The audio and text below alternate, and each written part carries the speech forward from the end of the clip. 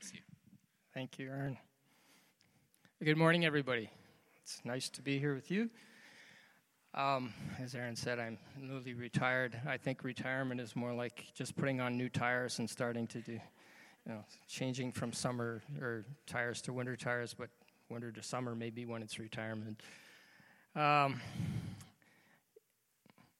Often when people are preparing messages, they kind of get waylaid on the way, going in one direction when they start, and like Doug was talking about last week, and anybody who speaks will probably have had the same experiences, that you end up in a different place than you thought you were going. And that kind of happened to me. I thought I was going to talk on one subject, which I had talked on before, sort of like, bring one of those out. And I ended up being sort of heading off in a totally different direction. And this is brand new to me, too. So should be fun. No high-powered stuff today, no PowerPoints. This is sort of like a conversation because as you'll see when I get to the end of this, it's not finished. Not finished because I don't have all the answers for what I'm talking about. I'm just being honest about it. Talking about somebody who's very, very familiar to most of us that read the Bible. Well, anybody who reads the Bible would know about this guy. So if you're kind of new to the Bible, maybe you don't know all the stories about him, but King David of Israel, the greatest king of ancient Israel. And where this started from was a practice that I've had from time to time in my devotional reading the book of Psalms. And I was reminded of that this week and looked at the psalm that I would be reading today in that practice, Psalm 17. Usually if I'm doing this devotional practice, and you might want to try this sometime if you're thinking about this is something that I picked up years ago and kind of go back to as a fallback, reading through the book of Psalms. And there are 150 Psalms, so you can do it whatever you would like. You can read through it twice in a year at that rate, and take a break in between. If I was doing it intensively, what I would do is read through it in a month, which means if there are 30 days in a month, I would read 5 Psalms a day. And for me, that would be the multiples of whatever day that I'm on and during the month. So this is the 17th. And so I would start at Psalm 17 and then go like 30, add 30 to that, so 47, et cetera, et cetera. That's one way of doing it. But Psalm 17, which is where I got waylaid, was kind of like I'd read this how many times and not really seen it for what it is. So I'll read it. Hear, O Lord, my righteous plea, listen to my cry. Give ear to my prayer, it does not rise from deceitful lips. May my vindication come from you, and may your eyes see what is right. Though you probe my heart and examine me at night, though you test me, you will find nothing. I've resolved that my mouth will not sin. As for the deeds of men, by the word of your lips I have kept myself from the ways of the violent. My steps have held to your paths, and my feet have not slipped. I call on you, O God, for you will answer me. Give ear to me and hear my prayer. Show the wonder of your great love. You have saved by your right hand those who take refuge in you from their foes. Keep me as the apple of your eye, and hide me in the shadow of your wings from the wicked who assail me, from my mortal enemies who surround me. They close up their callous hearts, and their mouths speak with arrogance. They've tracked me down. They now surround me with eyes alert to throw me to the ground. They are like a lion hungry for prey, like a great lion crouching in cover. Rise up, O Lord, confront them, bring them down. Rescue me from the wicked by your sword. O Lord, by your hand, save me from such men, from men of this world whose reward is in this life. You still the hunger of those you cherish. Their sons have plenty, and they store up wealth for their children. I in righteousness will see your face. When I awake, I will be satisfied with seeing your likeness. Now, what struck me about this is that this is so King David. This is just like a summary of King David in one shot. And some of us, I do anyway, have a bit of a hard time with some of the way that David expresses things. They're not the way we might want to choose, like praying for the destruction of our enemies and that kind of thing. That's kind of an Old Testament thing, right? Not that I want to sort of like there's God is in the Old Testament. I'm not saying anything like that he's not, okay? I'm just saying that we are taught, and we were taught by Jesus to pray for our enemies. And David here, though, is not saying that he will do the destroying. He's calling on God. Rescue me from the wicked by your sword. He's going to let God do it. Which is a bit of a contradiction in David's life when you look at his life. So, the title I put on this is related to the story of how David was called to be king. Maybe you guys remember that story.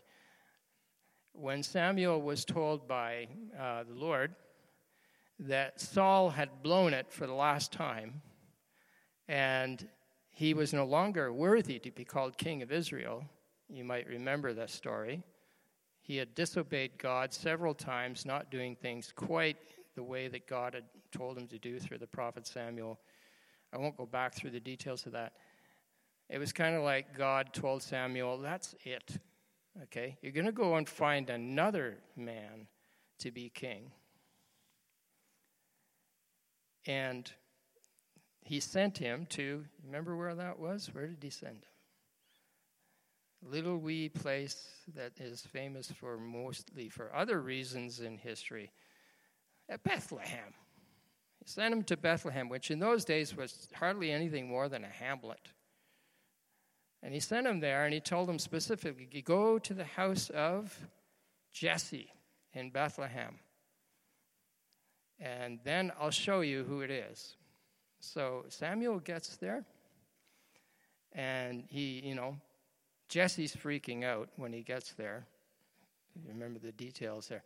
Jesse's having a freak out because Samuel showing up at his house, things are pretty tense, and he's wondering, this is real trouble, okay? Here we got the prophet showing up at my house. He's not on good terms with the king. The king's going to get mad at me if I get too hospitable. And so he kind of comes out to meet Samuel and kind of says, like, what's up? And Samuel says, well, just, invite me home and give me dinner, sort of thing. And just tell him, if Saul comes along, just tell him that I came for a visit because you're going to hold a sacrifice. And so there was a kind of like a family sacrifice thing that he was using as his reason for being there. And the story goes along. And at the family dinner, of course, all the sons are there. And Jesse's got a whole pile of sons, right? Real good-looking dudes, big guys, full-grown warriors.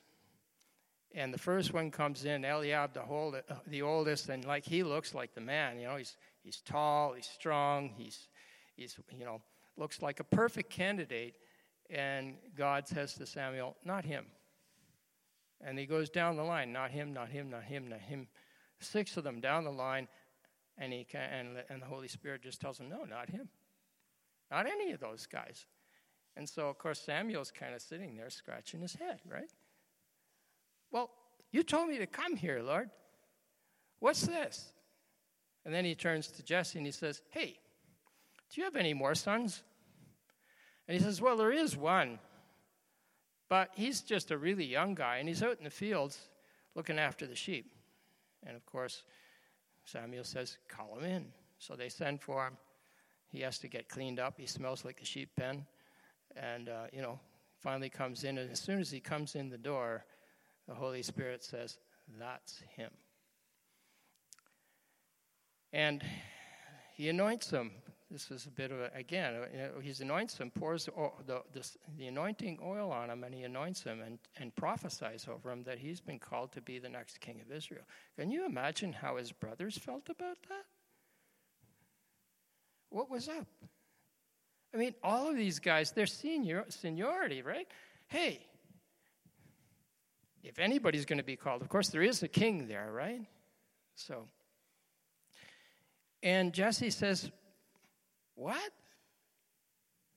What about all these other guys? Look at them. And that's when Samuel makes his famous statement, okay? He says, you look on the outside. The Lord looks on the inside. And he's looking for a man after his own heart. So, what I'm talking about, I've given a title of The Mystery of a Man After God's Own Heart, because David, to me, is a bit of a mystery, okay? He's a bit of a mystery. He's one of our favorite Sunday school characters, right? I mean, can you name me one story with David in it that is always told in Sunday school? David and Goliath, exactly. David and Goliath. Everybody, even people that don't believe the Bible know that story. Even people that hardly even know the Bible exists know that story because it's been a synonym in our language. It's a metaphor in our language for overcoming the impossible. Winning against huge odds when nobody expects you to win, right? It's part of the culture. It's a part of the biblical culture that used to be so, strong in Canada and in Western world. That's still out there. And maybe you've got your own David and Goliath story in your own life. Or maybe you're facing one right now. You're looking at something that looks so huge. You have no idea how you're going to get through that or how you're going to overcome it. Or maybe there's just, somebody really, really difficult that you're going to have to deal with, right? So again, without retelling the David and Goliath story, we know how it turned out, and we know what it looked like before it began when David went down there to face that impossible thing. None of his older brothers he had 3 brothers, 3 of those great big guys that looked so impressive, were in the army. And they were called out to do battle against the Philistines who had come and invaded Israel again. And none of them would take him on. In fact, not even King Saul, who was the tallest man in Israel, would take this guy on because it looked like an impossible task. So maybe you've got a story where something like that has happened in your life.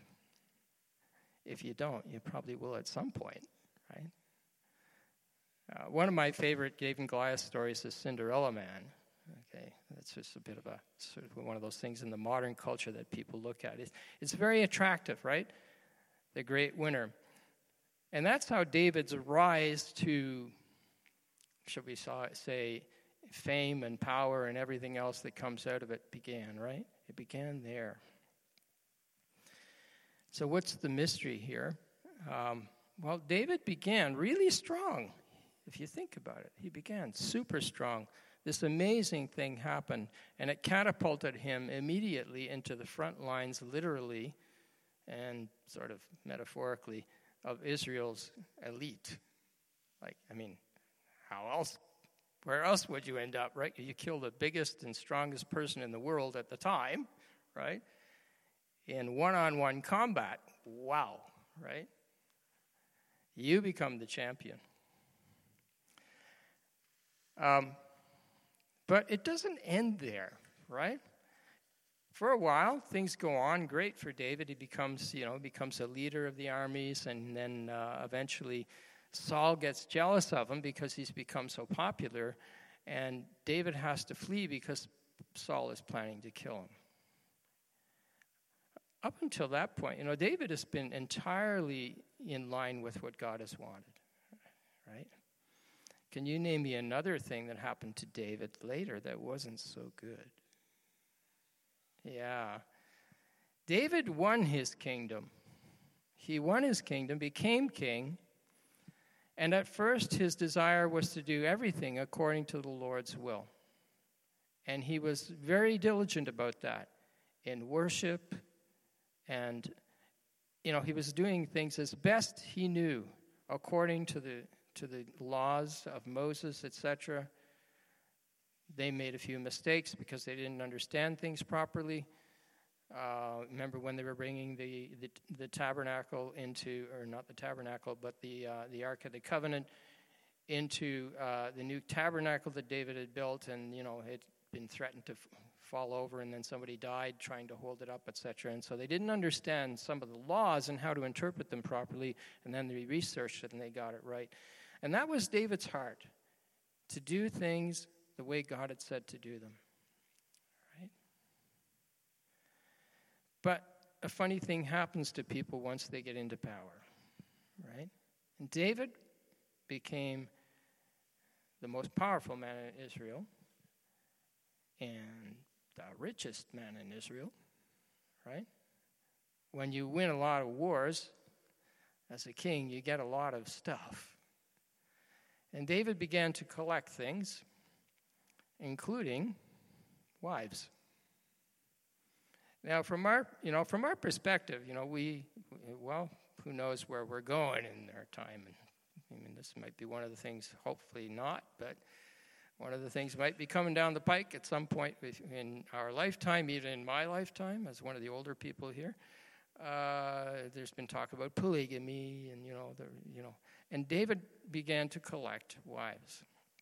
It was the fashion of kings in those days, not only to collect wealth and palaces and chariots and horses as symbols of their power, but wives, right?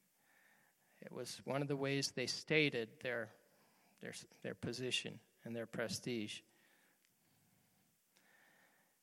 In the law of Moses, in book of Deuteronomy, there are rules about what an Israelite king was supposed to be like, and they weren't supposed to do this stuff. Now, did David know that? Well, he knew it. He knew it. He was a man who knew the law, especially after he began to look at it seriously, so that he wouldn't make mistakes. So when he began to do this stuff, I have to think, and again, I'm kind of reading into it, that he knew that maybe he shouldn't be doing some of the stuff he was doing. So the mystery of it is, when we look at David in his earlier years, he had this zeal for the Lord. There's an expression in one of the Psalms where it says, "Zeal for the Lord's house consumes me." And David had great zeal for the Lord's house and for the abiding presence of God. He had great zeal for that. One of the things we owe to David is the book of Psalms. Half of the book of Psalms has been traditionally attributed to David. There are 150 Psalms. He is thought to have written 75 of them. Okay?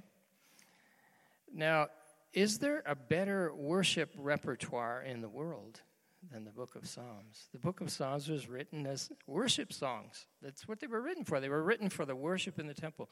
And for many years in the early church, it was the only repertoire they had. That it was the worship repertoire.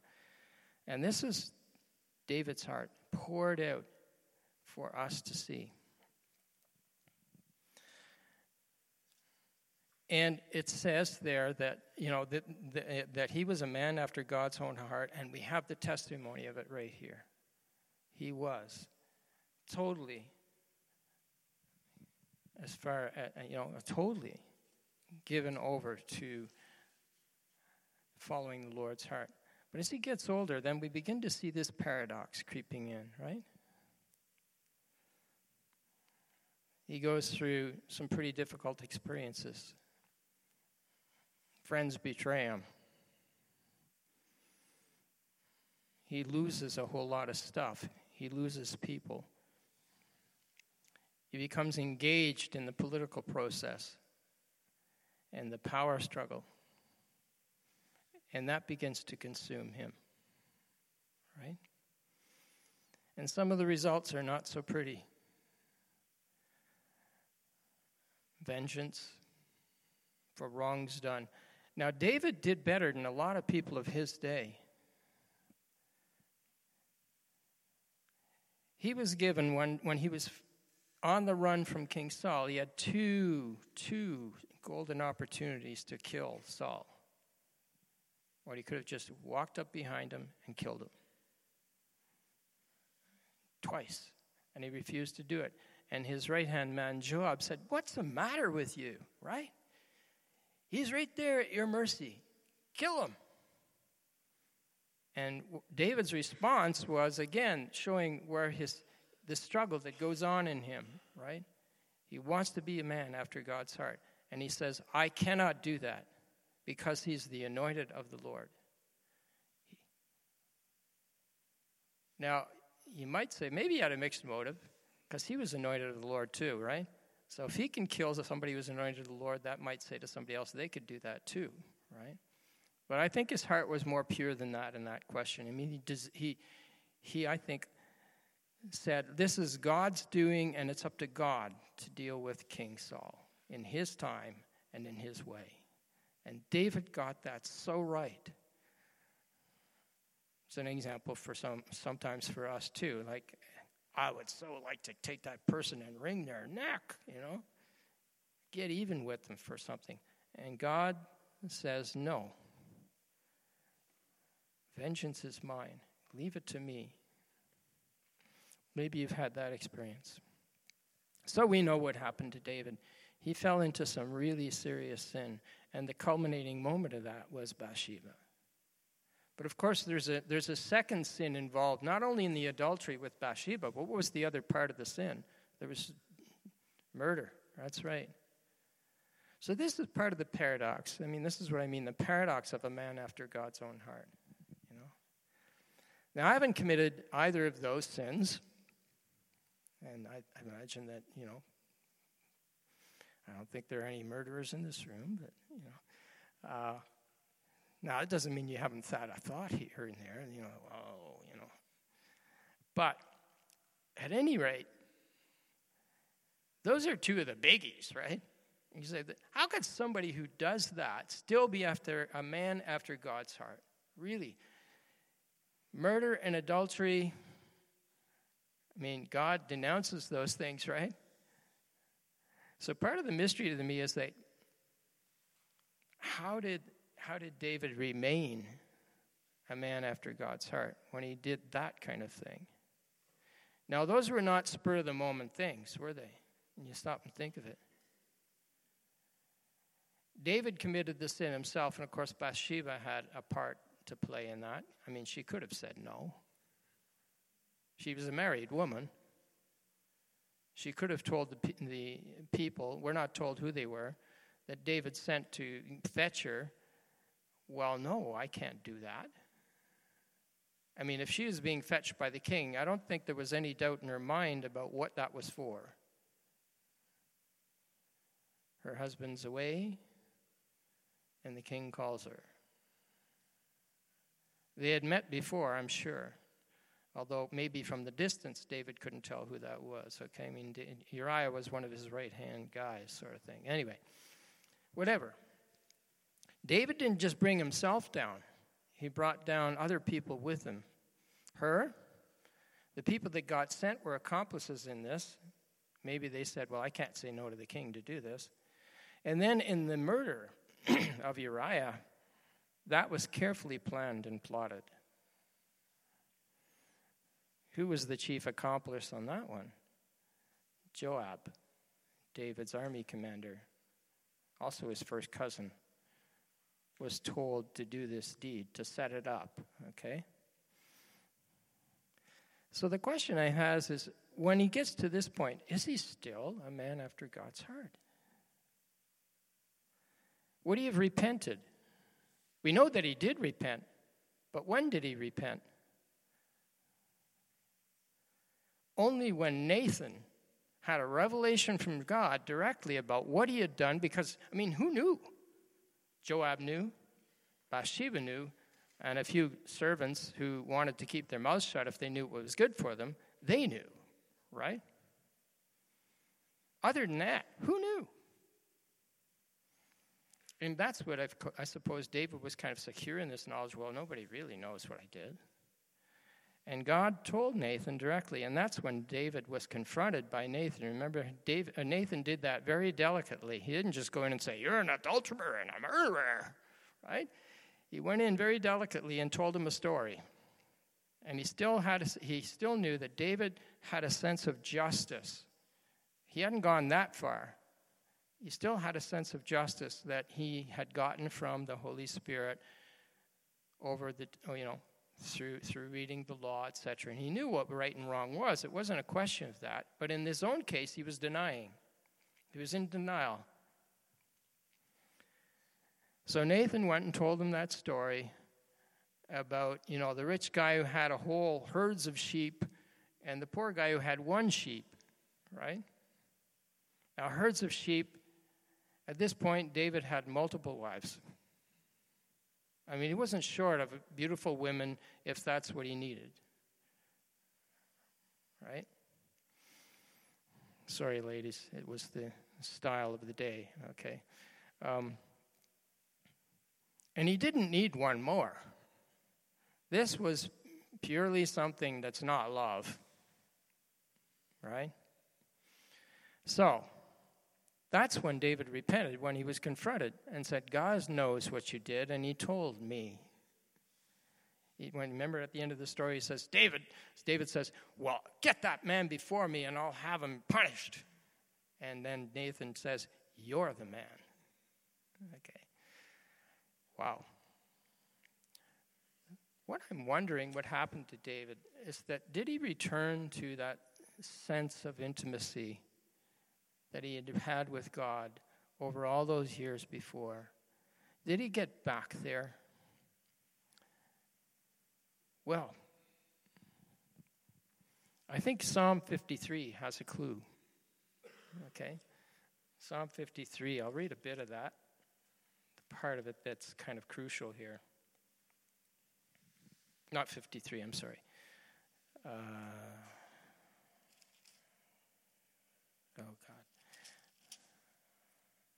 Okay, I got the wrong psalm.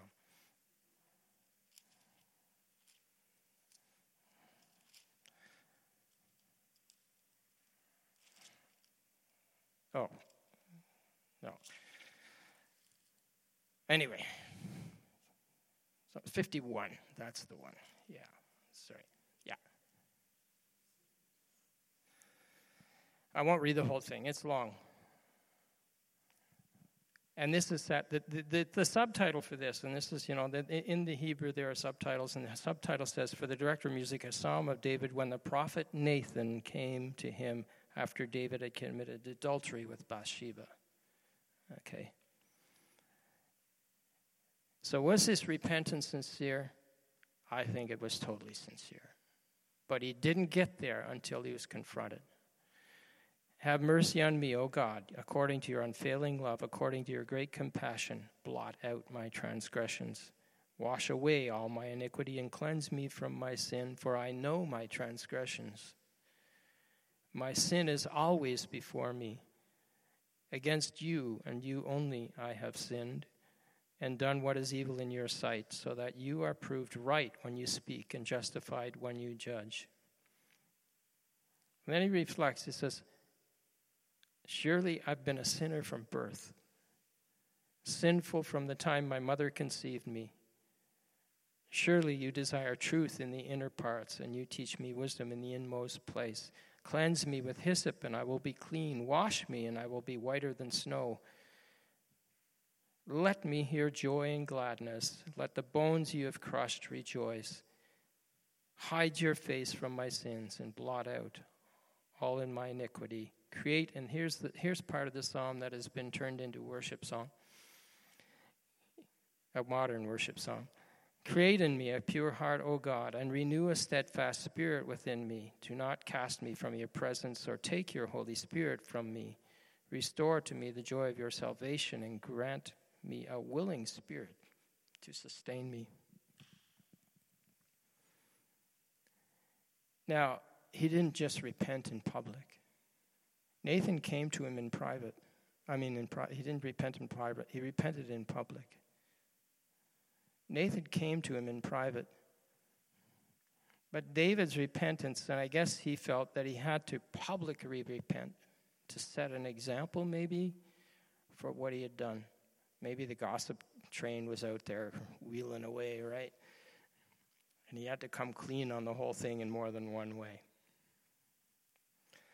But he's reflecting. Can he undo what he did? No way. Especially, like he just made the whole thing public. He just came right out and said, this is what I did. It was horrible. It was wrong. I repent. God, cleanse me. Right?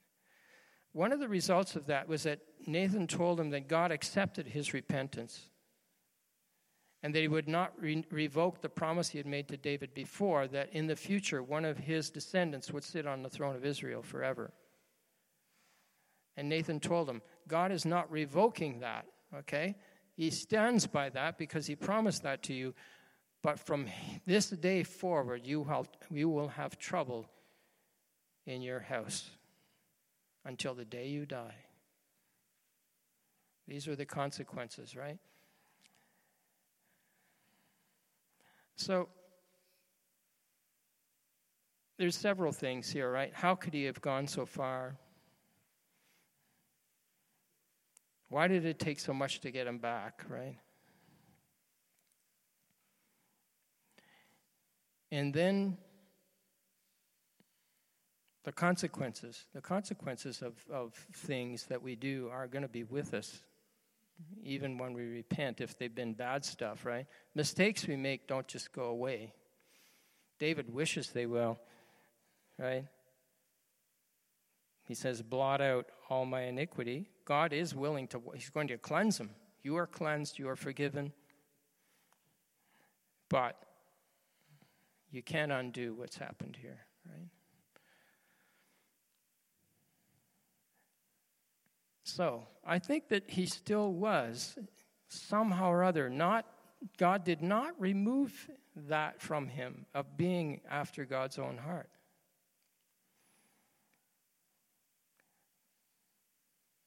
Get the sense a little bit as time goes on that he became a fairly broken man. The stuff that happened in his family was really, really heavy stuff. Rebellion. One of his sons tried to overthrow him, right? Then fighting among his own sons, like among them. Rivalries among his sons. And one of those rivalries that came out of, well, there's some younger people here, we won't say what episode, came out of a feud between two of his sons about what had happened to one of his daughters, right? Anyway, David, zealous for God, had to watch that happening in his family, and he knew that that came out of what he had done.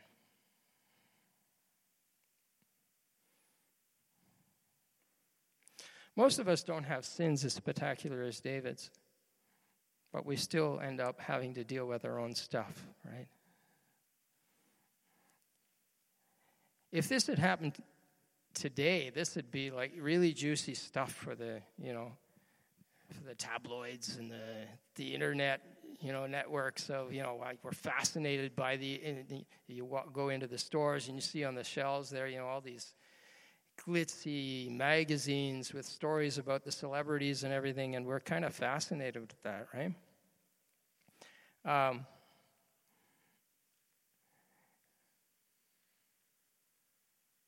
All it really shows us is that things haven't changed all that much, right? People are still people.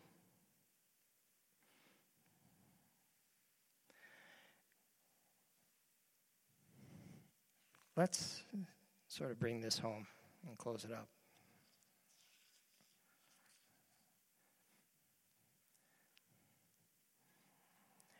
We all have a calling to be people after God's heart. That's God's desire for us. It's for you and for me.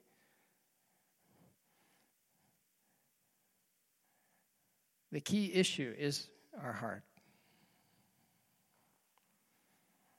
It's not what we look like on the outside and the way we perform in front of people. It's not the reputation we build up. It's not success and all the stuff that sort of attracts people and said, what a wonderful person.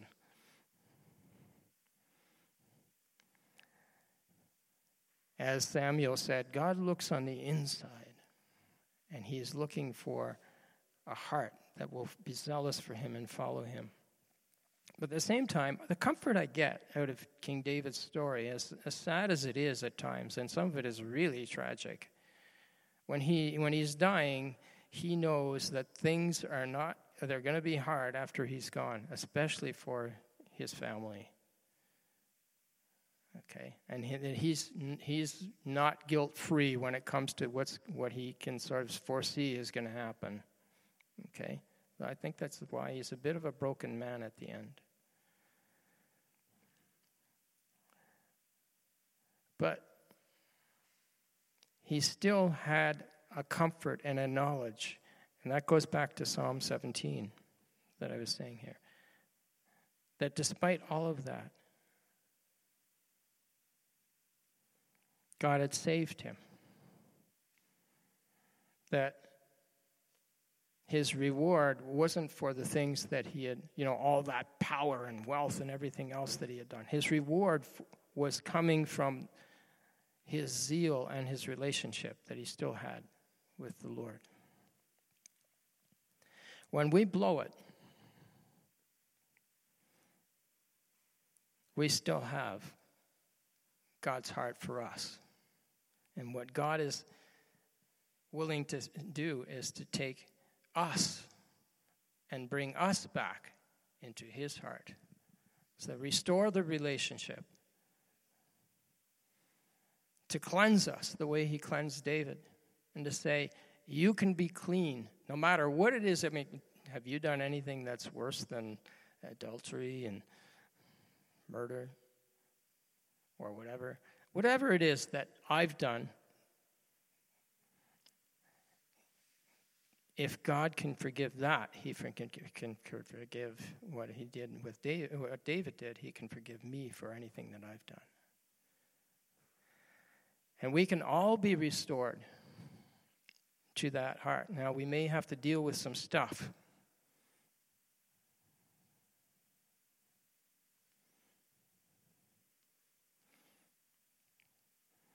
The ultimate story of dealing with the stuff, of course, is Jesus. Jesus is the one who's dealt with the stuff, right? That's why we get to be clean. That's why we know we can return to God's heart. Because Jesus, if you want to put it this way, died of a broken heart. God's broken heart for us. God's broken heart for the world. Jesus died for that. And when he did that, and he said during his ministry on earth, "Come to me, all you who labor under a heavy burden, and I will give you rest." What he was saying was, give me your burden, your broken heart. Give me the sin that you've carried. Give me that. And I will make you clean. And I will make you one with my Father's heart. If you're going through some stuff, it's not a sign that God doesn't love you, right? We all go through stuff. Philip Yancey, some years ago, well, probably 20 years ago or so, wrote a book called Where's God When It Hurts, right? Some of you may have read that book. But I want to rephrase this question. Sorry, Philip. I'm paraphrasing your question. To another question is, not just is where is God when it hurts, but what is God's heart for me when it hurts?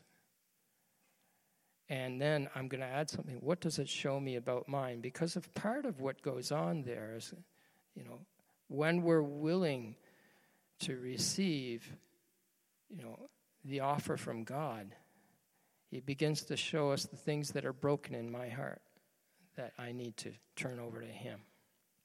So I don't have all the answers, but I do know that God's heart is for me. God's heart is for you. No matter what it is, God's heart is for you. Wherever you are, his heart is for you. You cannot get away from his love. The love of God is agape. It's self-sacrificing, complete, perfect. It can't be broken. His promise to you is that you will have it always. The only way you can't have it is if you refuse to receive it. And it's okay to have questions. It's perfectly okay to have questions. So, I'm going to pray. And, if part of what I'm praying applies to you, then just receive it. Thank you, Lord. Oh, God, thank you. Even thank you for the missteps of King David, because even though he was certainly not a perfect man, he was a man after your heart, and he blew it, but he came back. And Lord, the way you received him back is the way you take us back too, Lord, that when we've blown it, even if we're blown it now and we've just sort of run away from it and denied it, Lord, oh Lord, show us so that we can turn back to you. Your heart is extended to us. Your hand is reaching out to receive us. Lord, help us to receive it. Bring us to that place where our hearts turn to you totally, and they give to you the things that you already took when you went to the cross. Cleanse us, Lord. Make us new. That we can go from this point as people who are zealous to know your heart and to live in unity with your heart. Ask it in Jesus' name.